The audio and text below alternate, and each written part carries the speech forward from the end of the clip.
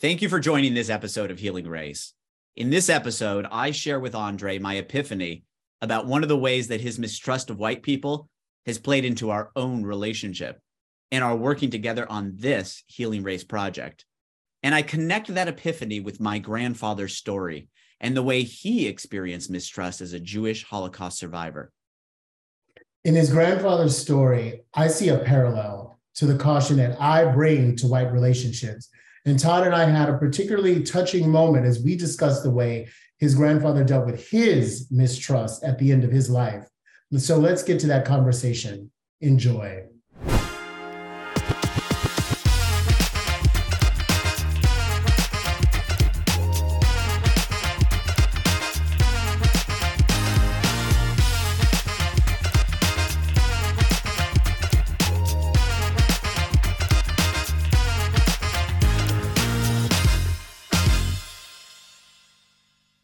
You know, one way that it really hit me, Andre, again, recently, where I put two and two together, and it's both a feeling of, it's both a mind thing and a heart thing, was the last part of our last conversation. You know, this thing around, is there, and we have differences of thought on this, is there this universal psychological, dynamic within a white person of the psychology of ownership or control over the Black human being? And I don't, like I said, I don't deny that it exists. I don't happen to know the prevalence of it or the intensity of it within a given individual. But I do believe that it's, at the very least, in my perspective, is minimal in some, if at least minimal, if not just not part of their makeup. You know what, Tom? But can I just tie this to a specific experience? Mm-hmm. What the impact was for me, kind of reflecting on it, was you sent me an email or a text as we were starting this project and we were thinking about doing this together. And you wanted, I can't remember exactly the question, but you wanted to essentially have like the T's crossed, the I's dotted with regard to just a sense of ownership over the project, right? Mm-hmm. A sense of co-ownership, a sense of, and, at the time I was like, I always thought it was reasonable. I still do think it was reasonable. I think I got an extra perspective, and you can tell me if I'm wrong on this, but I think I got an extra perspective of where that came from. Because it also, you're right about it. Yeah, it also was like a sense of urgency and a haste, like we're about to start it, like we got to get this figured out before, and this sense of, I'm a white person, right? And you imagine white people having a sense of control over Black people, and you not wanting to fall into that trap again, and which is why we needed contracts. Yeah. Yes. No, let me affirm, you are 100% right about what you're saying. So let me just finish, which is like when it hit me that when I put two and two together was like that set of emails and texts or whatever, and this belief about white people, and I'm a white person, I was just like, and I don't mean this in any negative way, I think you know that, but I was just like, oh, I'm so just sad that Andre thought I would take advantage of it. I sure did. I was like, what if this becomes really big and he takes all the money? We need contracts. No, it does never, and that's what I'm trying to say. I understand. Oh my God. I understand the caution. Like, I understand where that comes from. But I also there's this part of me just being your friend. And I know you at the end, you're like, you're not going to change my mind. And I don't want to. But there is this part of me that wants to plead with you that Andre, I would never do that. I would never think in that way. Like, I completely value you in this project to the extent where when you would keep saying your project, I would say, you mean our project? And I noticed you would do that. We're partners here. I noticed you would do that. Oh my God, I love our friendship. I want you to own it. I want you to own it. Like, so you are first of all, you are 100% right. That was the motivation behind the text message. Yes. And yes, you are 100% right. Yeah. Yep. That was the exact motivation behind the text message. Yeah. Yep. Just to explain where I sat with it was, I have to be at a place where I can not just understand, but accept that how Andre feels and thinks about this has a justification in a reality. Mm-hmm. Even if I don't think the present reality of us two, mm-hmm. our relationship is but that it's a reality in your life, right? Mm-hmm. That you've experienced. And I need to be okay with him being in that place and indefinitely, to be honest, and still love him mm-hmm. and, and care about him and, be authentic in myself to say, it's just not my reality. I am trying to be as truthful as I can possibly know to be. We're not all knowing, including about ourselves. Mm-hmm. And, the parallel experience that I think opened me up to being able to do that was my grandfather. Mm. I had to live in this world with him being one of my best friends, mm-hmm. In the world mm-hmm. with him, including my grandmother. But I had a lot of these, these kinds of conversations because I think felt like my grandmother was more open in this way. He was uncomfortable about people who were non-Jewish being in his home. And he went through the Holocaust. Like he escaped it early on, but then got thrown in he went to the Siberian mountains. So he escaped into Russia. He got thrown right into jail and went to the Siberian mountains and was tortured there. So he has this, and his family, for the most part, was wiped out. So that's his real life experience. Now, I'm going to sit there and imagine being in that experience and not have a true understanding of an acceptance of his discomfort with having someone who's not Jewish in his home. How could I do that? Even if I wanted with all of my heart for him to feel open, because I knew the people who were non-Jewish in my life, I knew that they would be people he would love and trust and enjoy their company. And, but I had to live in that kind of dual world of just completely understanding where he's coming from and accepting it, So and what I will say is he just had, like, in the latter days of his life, a complete transformation. Did he? Andre, it was one of the most momentous experiences. So, mm-hmm. I can't say that it was all this one moment because it was over time. I would always ask, can I bring this friend over? Is it okay? And over time, as we dialogued about all sorts of things about life, the two of us, he's, started to get comfortable, and I'd bring someone over and he'd meet them and he'd realize, oh, we can have fun or joke around or have a conversation. There were those little moments. But then he had heart condition. He had, he was on and off, he'd have some sort of procedure. He'd have a heart attack, and then, he'd be in hospital, he'd be okay. And then, it'd come back. And so the last time he went through that experience, and he was in the hospital for a while, he came home and I went to go visit him, and I could just tell this was the last time this was going to happen. Yeah. He was so tired. And the thing is that, we hold our emotions in our body. Mm-hmm. The emotions that we have, they're hard to deal with. And so we just tighten them up. We lock them in a prison in our body, and that physical tightening helps to make sure that it doesn't come out, mm-hmm. but inevitably it does. And, he was so physically weak, Andre, that no emotion was going to hide. He didn't have the physical capacity to keep it down. Mm-hmm. And I can't remember what question I asked him, but, he was just, again, exhausted in bed from being, having to go through dialysis and think for his kidneys, and mm-hmm. which is, very exhausting and painful, I think.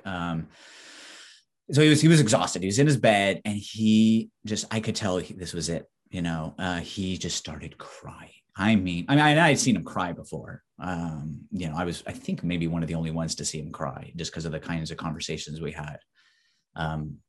But I mean, like I've never seen, like I've seen him even cry pretty deeply, but I mean, it was just uncontrollable. And he was talking about, I think, he was like a person of deep faith. And he was just talking about how he was going to miss this world that God created, the flowers. And he just started naming everything, and and it was just like an amazing moment. And I was just like, oh my God, like everything's going to come out. So we had dinner that night or the night after. It was our last dinner at their house. And I asked him a question. I thought, God, if this is really kind of among the last conversations that I'm going to have, I've asked my grandfather a lot of questions. Like I always try to be complete with the people in my life, in terms of nothing left unsaid, unasked. And so I asked myself, I said, is there anything that I have not yet asked my grandfather that that I want to ask him? And so I asked him, I said, how did you do it? Like, how did you get through that whole time? And like, what did you like? And he started telling me like how he escaped. I've heard that story like I don't even more than a dozen times. I said, no, I don't mean how you like the logistics of how you did it. I mean, every day, how did you get it together to carry on another day, to do what you needed to do to survive? And he talked about, I just used to like imagine my family, my one day family, that life that I was going to have. And then he started going on this, like just this rant. And he started talking about a little bit about his escape story, but he started doing it in a different way. So he told me, so he escaped into Russia from Poland, from the Nazi work camps. And he was like disoriented. I mean, I think I might've told you that story. I'll tell you another time if I haven't, that exact escape. It's a pretty amazing story, but he found himself to a farmhouse. He couldn't speak the language. That person took him to the city and they threw him in jail and I think charged him with like treason or whatever it was. And he told me about how, and this part of the story he had never told me before. He said, I was thrown in the jail and there was this woman and she was not Jewish. And she put a blanket on me. And I was cold and I was tired and I was sick. And she put a blanket on me and I just slept for like longer than I've ever slept. And he was trying to say something, he was trying to say, this was a non-Jewish person who showed love. And then he, went fast forwarded and he said, when I got out of the Siberian work camp, and he told me this part of the story before, he was essentially rescued by a guy who owned a bakery, among other things. I think he was just a businessman. And I think he probably got, they made things in the Siberian camp. So he probably went to get things. And somehow over the course of this guy coming over and over, somehow he made a connection to my grandfather. And he lied and he said, I need this guy because I have a bakery. My grandfather had never been in a bakery before. He lied so that he could save him. And he said he wasn't Jewish. And he kept saying that. And then he said, so my grandmother had a stroke and she had caretakers in the home who, home health aid folks, and none of them were Jewish. And so one of them was there and she was in the room and he said, God loves everybody, and was looking right at her. And, it was, my grandfather had done his transformation. It was the end of his life, better then than never. Right. But it was the time that he had to, he had no physical barriers anymore. He didn't have the strength to have them. And there's something in the whole collection of his experiences that he started to recognize that, yes, he was persecuted for being a Jew in a heinous way. as did his larger population. And it was non-Jews inflicting this. But there was a whole set of experiences of non-Jewish people being brave, showing kindness and love, in his past, all the way back into that past, all the way into the future, that all of a sudden I feel like compelled this change of heart, literally a change of heart. You know, and I just wish that for all of us, you know. Why wait? Certainly do it better now than never, you know, but why wait till the deathbed to do that, to where my grandfather was? I was so happy it happened. I mean, you know, you can imagine having these conversations over decades with my grandfather and getting to this place of just being blown away by his transformation and like what he looked like, you know, physically, even what he looked like, saying those things and being in that place. And there are all these stumbling blocks that we have, you know, different realities, trusting each other in our realities, caring enough to not be so what, who cares? There's so many different pieces that block us from those moments, but like, that's when we're at our best, I think. I can certainly say, loving my grandfather and seeing him at many bests, that was his best. That was his absolute best. And I think even he would recognize it, given how it was intentional. Like, he was being intentional. He knew where he had come to. So, you know, all of that is to say, I mean, it's a long way to say, we just have to be understanding and kind to one another in that way. Like, I couldn't not understand even if my grandfather never got to that point, I couldn't not understand the things that shaped his experience. And that if the best was working with non-Jewish people outside of the home, but not having them in his home, but being willing to be, you know, at least a good person to other people, if that was the best, then that was his best. Even if I believed he could have a better best. I'm crying for a few reasons. Number one, because the story is moving, and I've heard Holocaust stories before, but I don't believe in our friendship. I never really heard as much of your grandfather's story as you just shared, but also in the common humanity that while I did not have your grandfather's experiences, our thinking, his thinking and my thinking were not dissimilar. Yeah. When he did not trust people who weren't Jewish. And I've essentially told you, I don't trust people who aren't Black. No. Like, there are definitely some parallels into from your grandfather's framework in my framework as well. Yeah.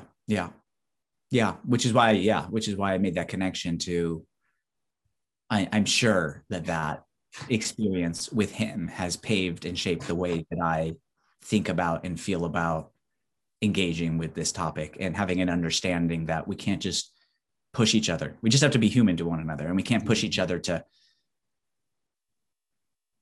face the ways that our past and our reality has shaped us, and the ways in which it might block love, as you've put it before. But we just have to have real relationships and real conversations, and let it go where it goes, and just have a trust that in being human to one another and giving each other a space to be ourselves and to be authentically ourselves and to go on our own journey. But like, we just have to understand and accept. And I really do, I don't, while I can acknowledge and kind of understand and have an epiphany around why you wanted to have the conversation about, well, how is this thing owned, and what are the intellectual property rights, and all conversations we have to have. And I mean, hopefully I got across in my response to you that it's like a no-brainer to me that this is ours. Like, we're doing this together. We're in together, equal partners. Like, that's it. Like, we are, brothers in this, journey. But, it's not just that I accept and understand. Like, I really don't like take offense to that. Like, I think some people take offense to that. They think, like, he thinks like I'm a person who takes advantage. I'm like, no, I get it. Like you have a reason for having caution. And yeah, I want to work through it. But just because I decide to say, no, Andre, I'm not that way, that all of a sudden there's supposed to be some light switch. Not at all. Not at all. You know me well. No, we have to experience that. I have to show you, that I am truly a different way. If I believe it in myself, like I have to just be that person and let you see it. You know me well. Because my thought was, does Todd think I'm some fool just because he said, well, I'm going to believe him, boy? So, yes, that was my thinking. Yeah. Yeah. Oh, man, this feels so full circle. From that first session to, I mean, I don't know how you feel, but I'm comfortable that we've had our session. It just feels so full. And thank you for the offering of your grandfather's story. Like, woo, Lord, that was powerful. Yeah. That was powerful. I know it because she put a blanket on it. Yeah. Mm. Oh yeah. That moment. Because it's also, Andre, it's just like the little thing, right? Like the big thing. I mean, the guy who saved him, I mean, that's huge. Like, I mean, he saved his life. I don't exist without that guy, right? I don't exist without a non-Jewish guy being in the world and doing that, right? So that is like itself a powerful idea. But the thing about the blanket is like the everyday simple care, right? That we could just in everyday life treat each other better, show that we care, show that we truly see each other as just equal human beings with an equal right to dignity and love. When he was telling that story, I just like lost it. I was just like, wow, never told me this. I don't even know. Did he have it in his mind before the so many different times he's told me that story and just didn't tell me? Did he not have it and not remember it because his mind wouldn't let him go there because he had locked it up because of this caution? And it only took the ravaging of his body to open him up to remember. Like, wow. Like there was this person and she was not Jewish. Like, I will never know the answer to that question. But it's so powerful. Another way in which your grandfather and I are similar, although mine has not been a life-saving story, there have been Jewish people, I've always gotten along really well with Jewish people. And I spent part of my childhood around a lot of them. Yeah. But who've shown me great kindnesses. I mean, great kindnesses. Yeah. Great kindnesses. Yeah. So I say that to say, I know that not all white people are bad or anything. Thank you for watching this episode of Healing Race, and stay with us for a scene from our next video. If you want to see more conversations like the one you just watched, please subscribe to our channel, share this video with friends and family, and like and comment on the video below. If you'd like to be a guest on one of our episodes and have an open, real conversation about race, email us at guests@healingraceshow.com.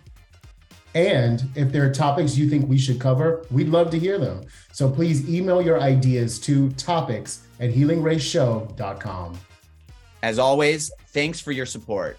We look forward to continuing the conversation with you. Now, here's a scene from our next Healing Race. You said there were two things that struck you emotionally. One was just the story itself, and one was the fact that you and my grandfather's your approach and my grandfather's approach were not dissimilar, right, with regard to self-protection, emotional, physical and emotional self-protection. Yeah. What